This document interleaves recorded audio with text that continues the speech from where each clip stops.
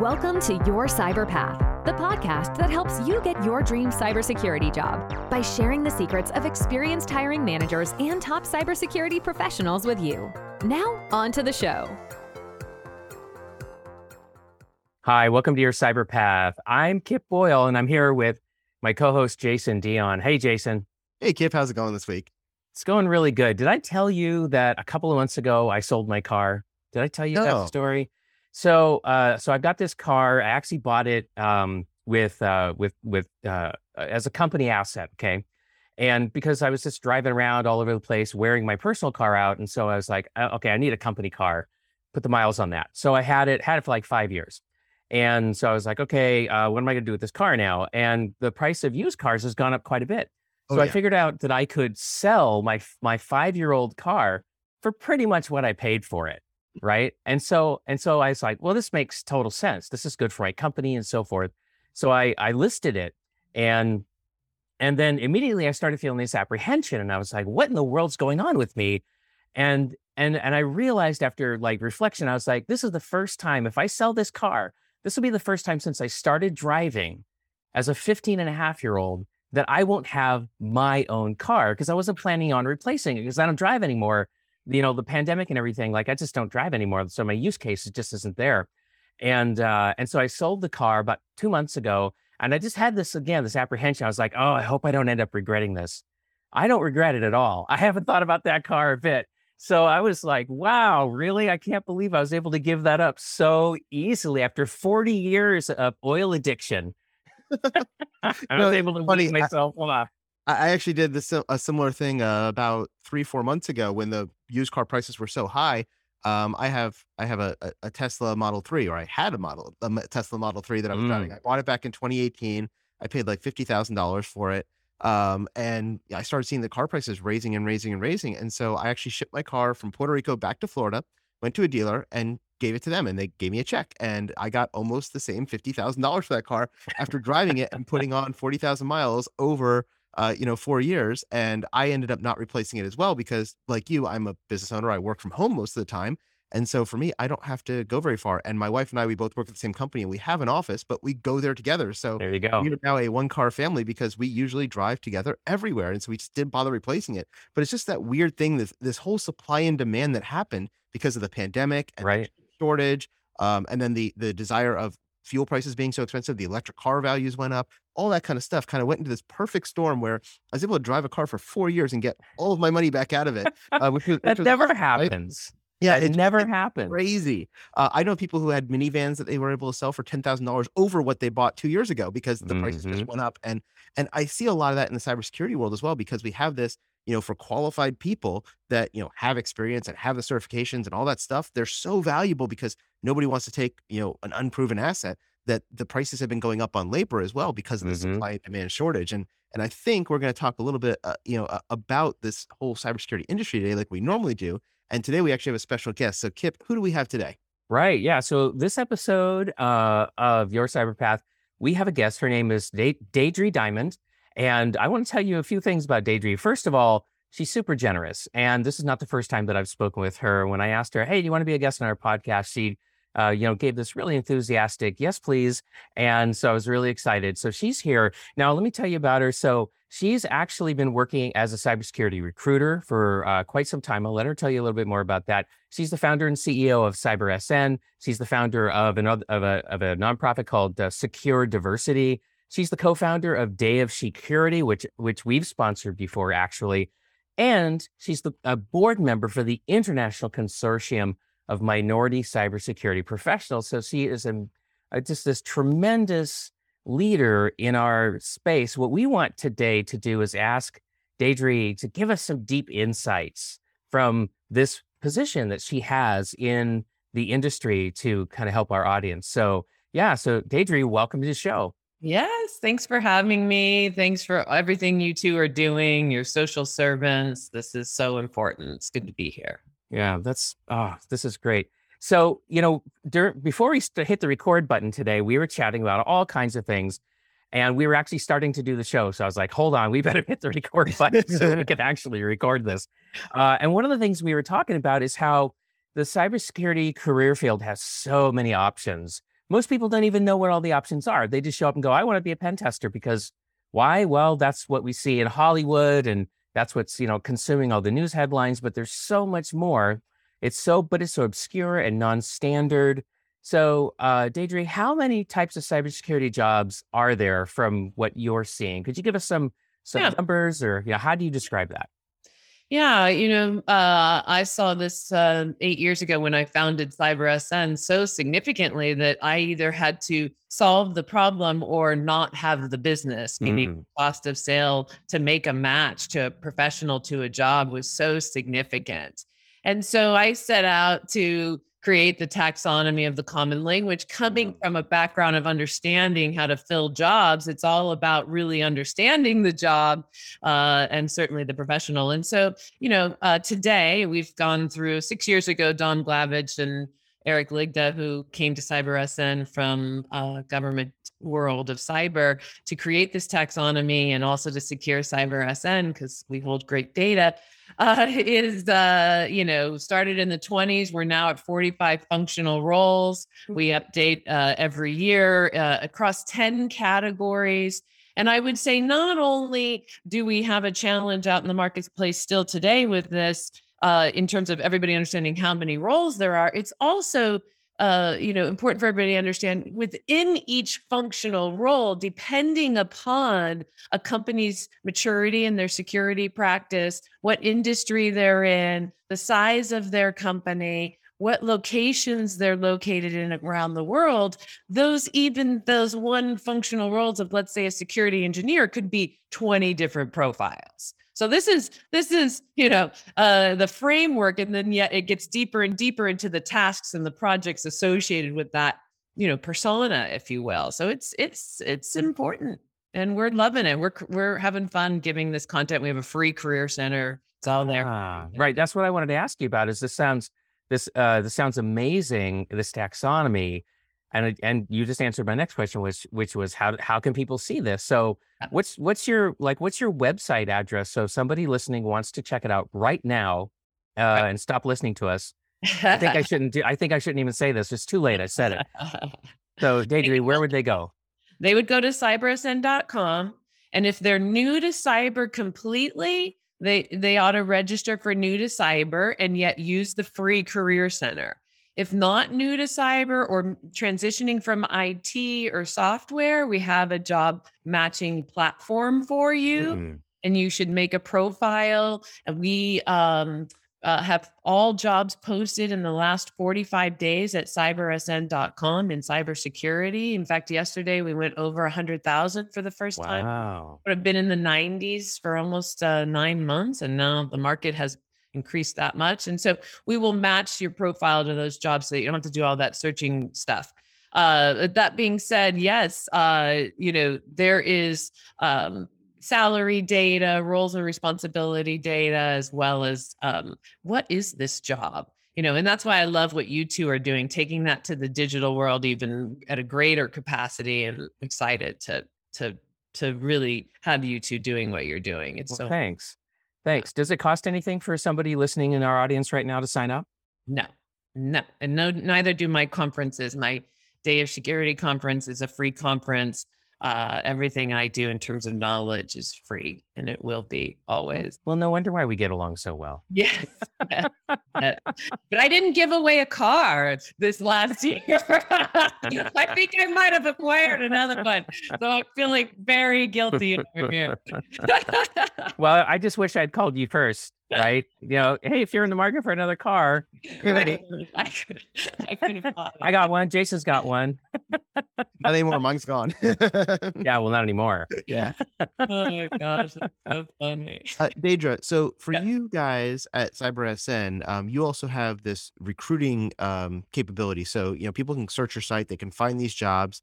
I'm assuming you guys help them with the recruiting and the placement aspect as well. One of the questions I always get from people who've never used a recruiter before is, how does a recruiter get paid? Do I have to pay them for this service, right? In your business model, is it the company that's paying you, or is it the candidate that's paying you? Yes. And my whole career has always been that the organization, the employer, pays the fee. How recruiters are paid on the outside from an agency perspective is part of why we have a broken system out there is that, and what everybody should know is that most agencies are what's called contingency based workers, which means they work for free and they only make money if the company hires somebody. And by the way, if that person stays 90 days. So they have to do all the work, so I came up in that world. And it's as I've gotten a lot older over the last 30 years, I realized that, how awful that is for us all, because it really just takes the seriousness out of it, takes the focus out of it, and then breeds this weird competition piece. And this is like at where the grossness comes in. Yeah. Yes, free. And, working with recruiters, if you don't have experience, is probably they're not going to be available for you. It's why we're developing this whole platform for New to Cyber, and why I have the free career center, because so many people need help, and yet employers aren't paying, for the service of finding New to Cyber. So that's why, recruiters probably don't respond to a lot of folks in New to Cyber. And overall, it's the number one challenge is responding to everybody. I mean, even an agency where my people are petrified of not responding of what might happen to them from CyberSN, it's still, we have to constantly think, how can we do this? How can we respond to everybody? Just yesterday I was in a meeting about how we can get better messaging to help people understand why we're not able to even respond, all the time. And the people who need the most help are the ones you're struggling to respond to. Yeah. Yeah. Yeah, I totally relate to that. That's one of the reasons why I joined up with Kip and started doing this podcast with him was I teach a lot of cybersecurity certifications, and I've got over 500,000 students, and they'd say, how do I get a job in cyber? How do I get this job? How do I get that job? I'm like, I, as one person, can't answer 500,000 people. And that's why we do the podcast, because it becomes this one to many where Kip and I can put out a lot of good information, give you tips and tricks. Now, it's not customized to you individually, but it does help, people in general, or lots of people at once. And that becomes the big challenge. I think that's one of the things you guys at CyberSN are trying to solve is how do you scale that relationship and that placement opportunity? Right. Or eliminate it. I want to eliminate it. It's ridiculous that it even exists. Right. And so we think, for me, I see it in the taxonomy, because the taxonomy is a living, breathing information set. In fact, we're most likely open source it here soon, to say, hey, education institutes, here's what the jobs, tasks, and projects are. This is what literally employers need done, not a title, not a wish list of what I think this person should have on their resume. It's about the tasks and the projects that an employer needs completed. Yeah. And we're up to date in real time with that data, which is what my platform does. Then we can get ahead of ourselves instead of constantly being behind, which is where we're at today. Oh, you're playing into our narrative. I don't know if you realize it, Deji, but you're playing right into our narrative, because we tell people all the time when they come to us and ask for anything. It could be like, how should I write my resume? Which certifications should I get? What kind of training do I need, and so forth. And we're like, have you looked at the job descriptions? Well, no. Well, that's the one source of truth, right? You have to go look at the job descriptions, and you have to do a little homework, because you got to know, what industry do you want to work in? What size of company would you like to work for? If you can just and a job title, if you can just get those three things, nailed down, at least temporarily, then you can go do the job posting search, and then you can find out what the answers are. So I thank you for saying essentially that. Now I want to ask you, what are the top jobs in terms of what's most available, and what are most people searching for? Is that lined up really well? Is there a mismatch? What are you seeing? Well, yeah, I mean, we definitely have a shortage everywhere. The roles that in the last year have come to be more significant are some obvious, some not so obvious. So cloud security, super obvious where that's gone. And we're seeing that. Product security, super obvious that's going because of compliance and regulations. And then, what was great surprise and just, welcomed is these two roles, which are director level security operations, or GRC, or anything director level, which implies that we're finally building teams. And that's exactly what happened. We saw the title uptick before we saw the actual, hey, we're building a team. We're going to give you 5 roles instead of 1 role, 2 roles every year. Meanwhile, IT and software is hiring hundreds and thousands. It's wild. Mm-hmm. Anyhow. And so, and then we also saw a huge uptick coming into the year in education roles, right? So these signs say, and I can see signs of recessions too, so we can talk about that. I mean, talent, we see it before anybody sees it. I've been 30 years playing that game. But anyhow, that uptick is really inspiring, because for the last 8 years since I decided to found CyberSN, I have been shocked at how little investment in people is being done in security comparative to, functional roles that are, either similarly important or maybe less important, depending on who you're talking to. For me, it's less. So, we must solve this. And yet I'm seeing some uptick in investment. Interesting. So when we talk about these different type of roles that you have, there's obviously different pay bands, right? So you mentioned, three big types of roles I heard you talk about. One was the director, the team leads. One was kind of the people working on those teams. And then you talked about this newer field of the education and training. When you look at those 3 type of roles, what are kind of the typical pay bands and experience level of the people who are going into those roles? Yeah. So this is the year where we're seeing the base salaries break the 2s for both individual contributors and managers. In fact, the salaries aren't that different, we're starting to see, which makes sense and is respectable. This isn't, gods, over gods. I prefer not to see that. And so, it's roles and responsibilities and who's going to be good at it. Do you want to care for people or do you not want to care for people? Do you want to stay so close to the flame that you don't have time to care for people, or are you open to taking some of that back, So over the 2s, around the 2s for, experienced engineers and management level, director level, around that number too. Could be a little less, could be a little bit more, depending on the bonus structures. There's a total comp piece to all of this that salaries vary because of whether companies have stock options or bonuses or pensions or what have you, or sign-on bonuses. That's about the average number that you'll see, give or take 10, 15,000 up or down. Yeah. Okay. And so, before I let Kip jump in here, I just want to say, that's one of the things that I actually love to hear. I will tell you, for 20 years, I love being a technician. But in my 20-year career, it was always, hey, if you want to hit the next pay band, you've got to go into management. You've got to go become a director. And I've done those jobs. I've been a manager of a team. I've been leads of pen test teams. I've been an IT director. And to get to the higher level, you had to go into those management type roles. And it always seemed kind of, I guess strange to me that, we want to take our best technicians and make them managers where they never touch tech, right? And the techs do that because they want to increase their salary for their family, things like that. And it's refreshing to see that companies are starting to realize, like, hey, there are 2 different skill sets. And just because you're a great technician doesn't mean you're going to be a great manager. And I know people who are great managers who are horrible technicians. One of the best managers I ever had was actually a horrible technician, but he led a team of very technical folks because he relied on us as the technicians to do those jobs.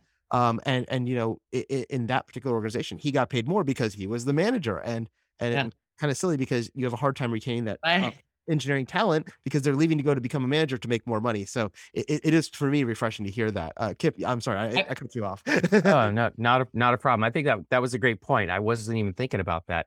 But what I was thinking about was, Deidre, I didn't hear you talk about so-called entry level or new people to the career and what their pay bands are.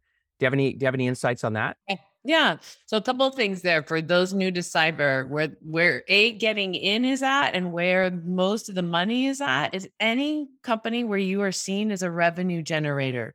Focus on that. So that's managed service providers, consulting firm, anything that's service based as the company that you're working for. you're now revenue. As long if you're in the InfoSec team, you're not. But if you're in the, the services, if you will, or the SOC supporting these organizations, then you're going to find a lot easier to get in and better pay. That being said, new to cyber is anywhere between 50 and 80, depends on where you came from, what kind of, what do you have in your background? And then I would also say that if you're new to cyber, but you come from IT or you come from software, you do not have to take a salary cut. You are absolutely qualified for many, many jobs. You have to recognize that you have already had security experience. You just didn't know it. And then you just need to learn that and then go to these interviews speaking that, and you'll be good and most likely get raises. So yeah, it's a little bit all over the place for new to cyber, only because where one came from will make an impact on that dollar. Yeah. Well, no, but that's really great because it's encouraging, right, Jason? Because I can come in at 50 to 80, but I know that there's so much opportunity for more. Oh yeah. And the other thing there, that she just spoke about was the fact that when you're going into, revenue generating versus cost center, and we've talked about this before, in a lot of organizations, let's say you're going to go work for, I don't know, big insurance company, State Farm. You are a cost to them if you're working in cybersecurity. You're not making them money. You're preventing their losses and things like that. But if you go work for a managed service provider, for instance, somebody who runs a service operation center that then outsources to, that then takes on work from other places because they're an outsourced provider for small businesses, medium-sized businesses, whatever, you are generating revenue because if your eyes on glass for, 5 companies, that's 5 companies that are paying your MSP, and that's therefore paying your salary. So it is a big difference when you realize that. And so as a new person, where should you be looking? You should be looking for those MSPs, those SOC positions, those SOC analyst positions outside of a traditional company that are doing these services, because that's where you're going to be making the money instead of costing them money. So it's important to think about as well. Yeah. And it's a little difficult to see this, but I want to point out one other possibility too on this theme. I think some of the very best security executives see this and work really hard to get their internal teams to be seen as sales enablers. And when they can do that, it doesn't mean that their team is generating revenue, but it means their team is shortening the sales cycle. It means their team is clearing obstacles for the sales staff. And all of a sudden, your internal equity, your political capital just goes through the roof. And it's easier at that point to give people more money. The work is more interesting, to do. So if you don't want to work for a consulting company or an MSP or something like that, try to find a security executive who thinks this way and get on their team. And then you'll have maybe the best of both worlds. But Deidre, that's really great, really insightful. I would add to that, security software companies, it might be where you find both, right? Because they are selling software and the security team helps them sell the software. Now, there's always sales engineers, security sales engineers that were usually practitioners that realize they can make more money in sales. Right. Or they just enjoyed the sales role, one or the other. Right. And so, maybe that's where best of both worlds is. Thank you. Yeah, that's another great idea. I know in the podcast before I've mentioned I have a friend who works for Splunk, and when he works for Splunk, they work in pairs. There's a sales engineer and there's a salesman, and they work together, or salesperson, excuse me, and they work together. And he started as a salesperson, and then he picked up the skills to become the sales engineer because he also had an interest in cybersecurity, and that's kind of how his entrance into cybersecurity happened. But because of that, Splunk is a security solution. They are a security software, and so that's why you can get into that without. You may not have security experience, but that's a good way to enter the field as well. Yeah. And the other thing that, Deidre just talked about was transferable skills. And I know Kip and I talk about this a lot. Wherever you came from, you've got some skills, no matter what you did. If you worked in marketing, accounting, bookkeeping, sales, whatever, you have skills. Now, you may not have the cyber background, but you have those skills. And so if you compare that, like Deidre just said, with some cyber language that you can speak to, so maybe you get your security plus, now you have a basic foundation in security, and you have this previous transferable skills, you put those together and that may help you get into a job. The other thing we want to talk about, and I think you're a great person to ask this to, Deidre, is career progression. So let's say you start out, you got one of those $50,000 to $80,000 a year jobs. You're brand new into cybersecurity. You got a job at a SOC working as a security analyst, as a junior security analyst. What does that career progression look like to go from that 50 to 80 to that 200 number you were just talking about? Because that 200 sounds great. Yeah. Yeah. Well, the cool thing is that it doesn't have to take that long. That jump from that 50 to 80 to the 200s is probably 5 years, could be 3, depending on how eager and aggressive one wants to be, for sure. And, in our career center, we just launched some really cool graphics in each job card that says, here's the feeder role to this role. And then here's where you can go from this role to these roles. And so I really encourage people to look at that. And, majority of people start in the analyst role. I mean, that's just very commonplace and makes sense. It's sort of an operations overall perspective, see whatever all the seniors do type of stuff. But, from there's some pretty neat things that happen, options that people have, and you have to make that decision. Eventually you hit a fork if you want to make that 200, where you've got to choose a specialty, if you will. Mm-hmm. And so you can see that graphically in the job cards, which is really nice. It's important because, picking matters, I mean, so many people regret not picking things correctly. And that's why it's just what you all are doing, what we're doing is so important. We can avoid all of that because ultimately, who cares if we get a job and we don't like it? I shouldn't say who cares because we need to put a roof and food in our mouth. But, other than that, it's a miserable thing if we don't like it. Oh, yeah. Yeah. I mean, we spend 160 hours a month, right? Every week we have 168 hours and we spend 40 or 50 hours either driving to work or being at work. And so you don't want to be someplace where you're spending a third of your time in a miserable environment too. Yeah. So I think that's important. And one of the things I think I just heard you say that I hear a lot in the online business space as well is we always talk about the saying, the riches are in the niches. And it's true, right? Even in cybersecurity, once you specialize, that's where those big numbers come because you become that person who can do that specialized thing, whereas you're not a generalist anymore. And that's why we pay electricians a lot more than we pay a handyman, because a handyman or a handy person does everything generally, and they can do a little of everything, but they can't do anything exceptionally well. Whereas you go to an electrician or a plumber, you're paying those specialist rates in those fields. And the same thing happens in cybersecurity.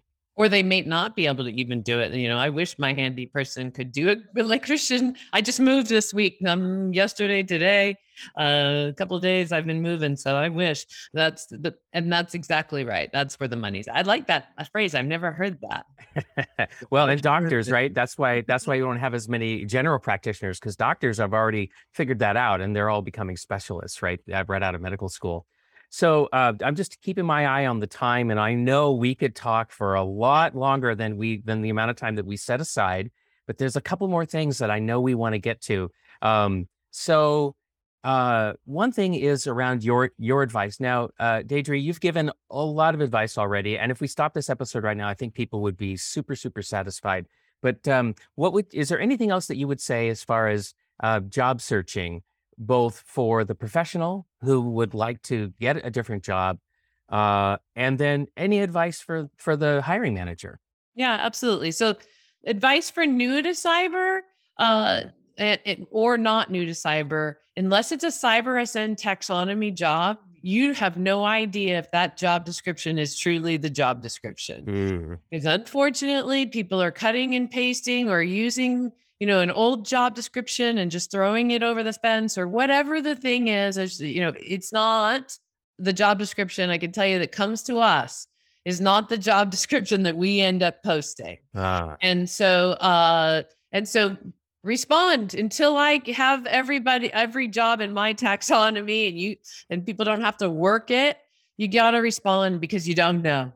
So that's my biggest advice. And for the hiring managers, you have to have a partner like us. And if you don't, you will chase your tail and you will not be able to fill your roles and keep people. Because there's just so much more to it. This whole career support, this whole career conversation, selling your roles with that in mind and supporting the hiring managers to have that conversation. They're not experts in every functional role and how to support everybody they hire. And so I've just watched for the last 8 years, like our retention rates from our placements are 4 times higher than the market. I published that data last year. It's mind-blowingly wonderful for me and us.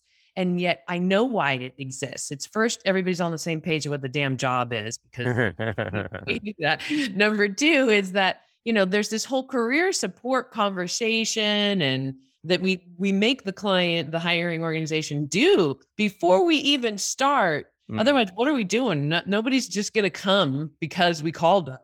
We have to sell a great opportunity, and career opportunities is the only thing that makes a great opportunity. So I would say, get yourself the right partner and recognize that you have to sell a story and you have to really fulfill what you're selling. And so that requires effort. Yeah. And partnerships with people that are intelligent and know how to support that conversation. Yeah. So as I listen to you talk, right, what I'm imagining in my head is I'm seeing Daydream building a bridge over this yawning chasm where hiring managers don't understand everybody they're trying to hire and the positions they're trying to hire for. And people who are searching for a great job and a great boss don't necessarily know how to find those people. And so, they're all staring into the void. And here you are saying, let me give you a way to meet in the middle. Yes. Like the dating apps did, by the way. They transformed. Yeah. They transformed like happiness rates and relationships, marriage rates of success. When can I swipe left on my next cyber? We decided against the swipe left, and yet it's exactly that. No, shouldn't have to waste time, looking at that job description on your phone. That's true today in our job descriptions, that in a phone's view, and whether you're qualified and interested. So yes, that's great. Like that, or like Uber and Lyft. Everybody just has been living with the problem of taxis and how hard it was to deal with that life, of waving our hand to get a ride, in the snow, in the rain, or in a place where they aren't even existing. Here comes Uber and Lyft, and, how awesome, right? But nobody in that business was trying to solve that problem. And I could tell you, my staffing peers are not trying to solve this problem. Interesting. So you're a real innovator in the work that you do, and that was my sense, when we met, and one of the reasons why I said to Jason, we need to get Daydream on the phone, on the podcast here. So since we have Daydream, I'm going to ask a couple. I have 3 questions that always come up that I would love to have your perspective on, because you live and breathe this job market, before we move into the wider industry. So a couple of quick questions for you. I'll kind of do rapid fire here. First one, we talked about, salaries, we talked about positions and trying to break in. Have you noticed that there is particular locations that are better or worse? I know we've talked before, if we're trying to get a job in Kansas or Oklahoma versus DC or San Francisco, obviously it's easier in DC or San Francisco. There's a lot more companies there. But is there any other trends you've been seeing from a location perspective? Yeah. In fact, yesterday I was on with the product team, and we were like, God, this location thing in the last 2 years is driving us crazy. Like 2 years ago was so different than today. Today, it's literally, look, if you're not doing remote, you're not filling your roles, or if you do fill your roles, it's going to take you 10 times longer. And if you make more than one or few of those roles not remote, you're certainly not going to have a successful practice. So, but now, employers don't want to hear that, and they still try to do what they try to do. And yet now what's happening is, so it's remote, but you got to come in the office once a week or 3 times a month, or, whatever it is, some hybrid thing. And also, by the way, remote means now a time zone. So like I have to do all this product work, right? So now it's a time zone too. So, but you got to be on the East Coast, So while I don't see any trend of like back to office, what's happening is it's really just, who wouldn't want somebody on the same time zone, and who wouldn't want to see their teammates once in a while, or some sort of hybrid. I think that's, sort of more of what but more of the majority wants that. So there isn't a lot of pushback. It's just adds another complexity to what's this, I don't know that until I go talk to somebody, unless you're dealing with CyberSN, where we know like that's just adding more churn because these job postings say remote, but they're truly not Right. remote. And that's what's bothering people. We're posting now East Coast time zone, we're putting it in the taxonomy actually. So that's that. It's that's where we're at today. And are you Fascinating. seeing a price difference? So I know before, if I was getting hired at a job in San Francisco, I would be being paid San Francisco wages. And then with this whole work from home thing, I could work from, Kansas, Yeah. and still make San Francisco wages. I know Kip and I have had this discussion before. I've seen where that's kind of dropped wages some places. He's seen where everybody's kind of going up to the San Francisco wage. What are you seeing? Yeah, I would say there's very few trying to not pay the wage that they were making. They try or they think they're going to do that. And again, you can onesie, twosie that stuff. There's nothing there for scale. Everybody, the demand is just too high. The minute you do that, somebody's going to grab that person. They're going to put they're going to put an email or, some sort of message to them, and they're going to put a salary amount in that message. And that's it. It's over. So you might get them, but you're not going to retain them. Right. Yeah. And retention is huge.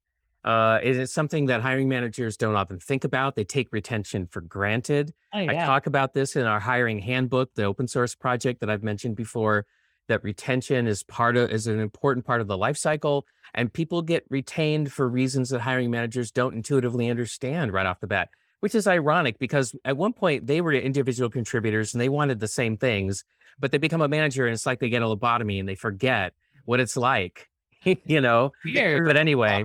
The other question I had for you was about career progression, right? So I know in the old days, when my grandpa was roaming the earth, he was, you get a job at a company, you worked there for 40 years and you worked your way up and you went from that entry level to that director position. Are you seeing people still doing that in cyber, or are you seeing more that when you want to get those, you talked about, 3 to 5 years to get to that 200,000, are they having to jump to a different position at a different company to make those larger jumps, or are they able to do that in the same position? Because in my experience, I've seen it, as a company, especially as a business owner, if I hired you on for 50,000 a year, I'm gonna have a hard time in the next 5 years justifying that you're now worth 200 when I just paid you 50 2 years ago, right? Or 3 years ago. And so, but if you left the company and then went someplace else, you'd probably get a quicker pay raise. What's your perspective on that? Yeah.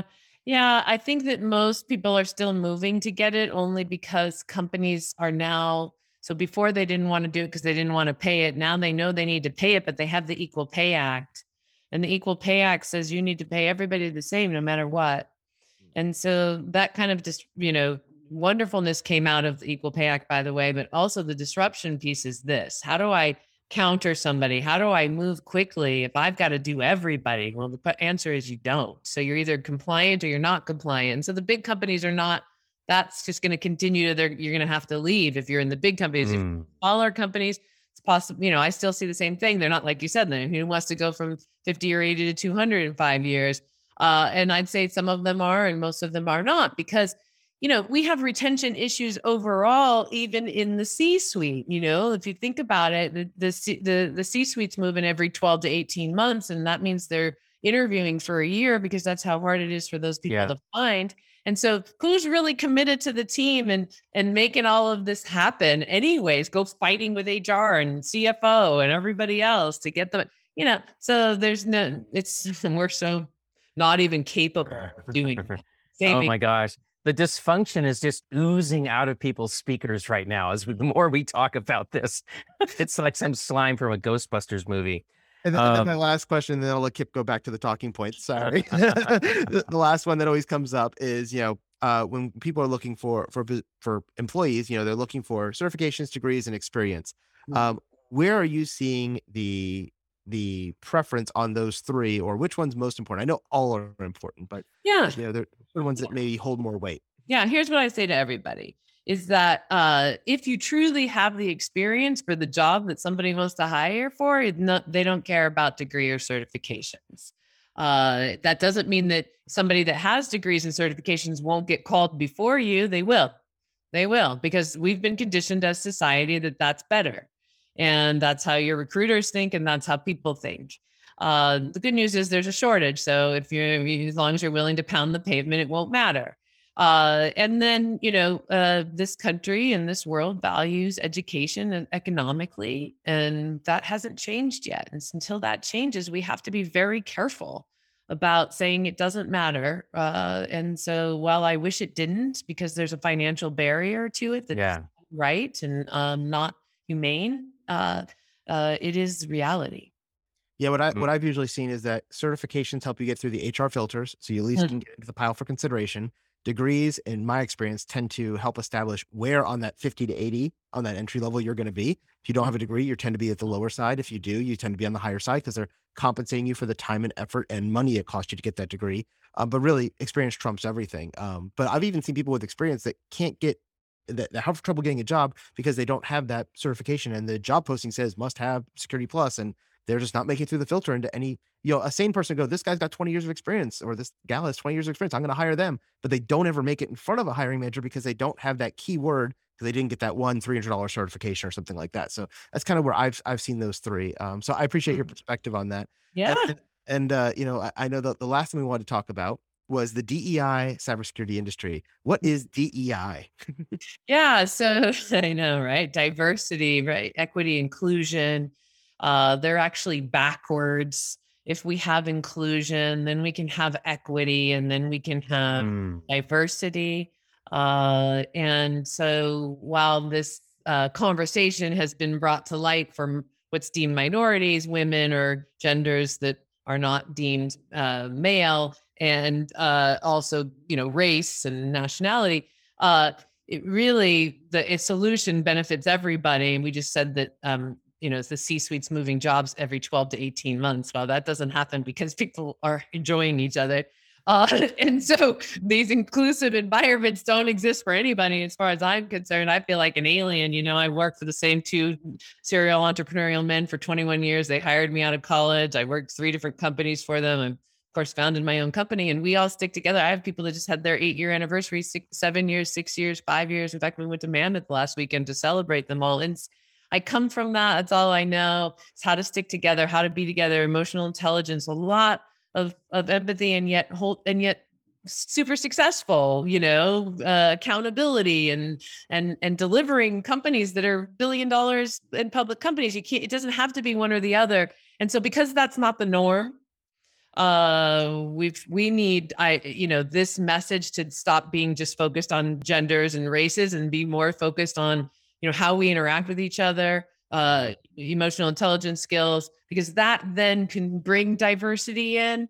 And we will not succeed if we don't have diversity, because it's 40% of the population, or in terms of ethnicity, and then it's 50% in terms of gender. And Right. what are we doing? We're so who's left? We'll be very alone if we don't. Yeah. Well, unfortunately, it's a very politically divisive issue, right? Because people think that it's about quotas, and there's a lot of fear, right? There's a lot of fear. There's a lot of posturing. I mean, this is a really difficult thing. So, if I may, I just want to share as a hiring manager how I see this. Is I see it as diversity of thought, primarily, right? I want a team of people who don't all think exactly the same way I do. And what I've noticed is that a way to get that diversity of thought is to think about people's backgrounds. Yeah. And, what socioeconomic experiences have they had? What cultural experiences have they had?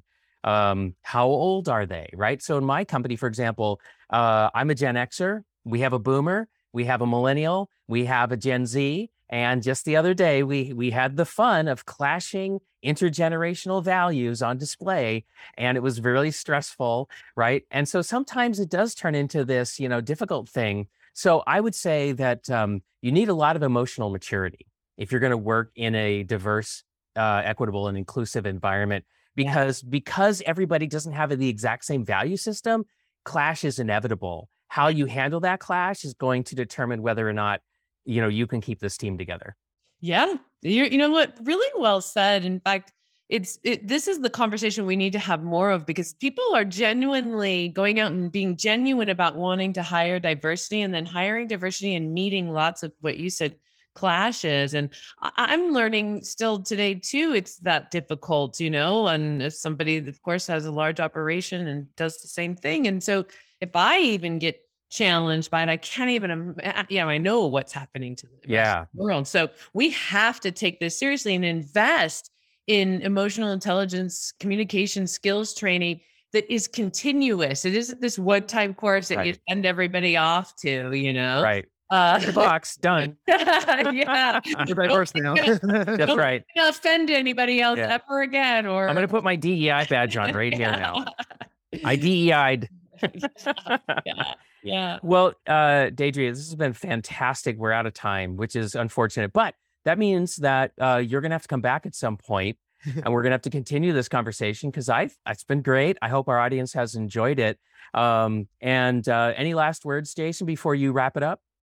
No, I just think that Deidre has done an amazing job of sharing what the industry looks like, what career progression looks like, what is important to employers as well as people trying to break into the industry and people in senior positions. I'm pretty knowledgeable about the industry, but I still picked up a couple of key things here, such as the directors and the individual contributors both making the same amount at a lot of companies now, which I think is a welcome change. And the change in DEI and the focus that we're having is definitely amazing. So I want to thank Deidre for coming out here. I want to recommend everybody check out CyberSN. That's Cyber S as in Sam, N as in Nancy.com. Also, you can check out the hiring handbook, and we'll have links to all of this in the show notes at yourcyberpath.com /episode 78. 78 is what I got too. Got it wrong last week. So yourcyberpath.com /78 will have all the episode notes. And the other thing I wanted to point out is, Deidre had mentioned the different positions, and we talked about there's 45 different positions in her taxonomy. Kip and former co-host West had back in episode 31, did a whole series for about 10 or 14 episodes that went through all the different positions in a cybersecurity workforce. So if you want to check that out, you can do that at yourcyberpath.com /31. And again, that's just a great way to start learning about these different jobs and seeing which job would fit you and your personality. And we interviewed people who are in those positions so you can figure out what people like about their jobs, what they don't like about their job, what the average day looks like, what a task looks like. Mm-hmm. You can get an idea as you're moving into this field of where do I want to be? And it's not just about being a pen tester. There's all sorts of different jobs that touch cybersecurity. And by going through those, you'll really be able to learn a lot about this industry. So with that said, I want to thank you for listening to yet another episode of Your Cyber Path, and we'll see you next time. See ya. Bye, everybody. Bye-bye.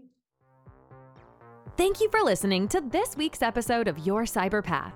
Don't miss an episode. Press the subscribe button now. If you would like to learn more about how to get your dream cybersecurity job, then be sure to visit yourcyberpath.com, where you can access the show notes, search the archive of our top tips and tricks, and discover some fantastic bonus content.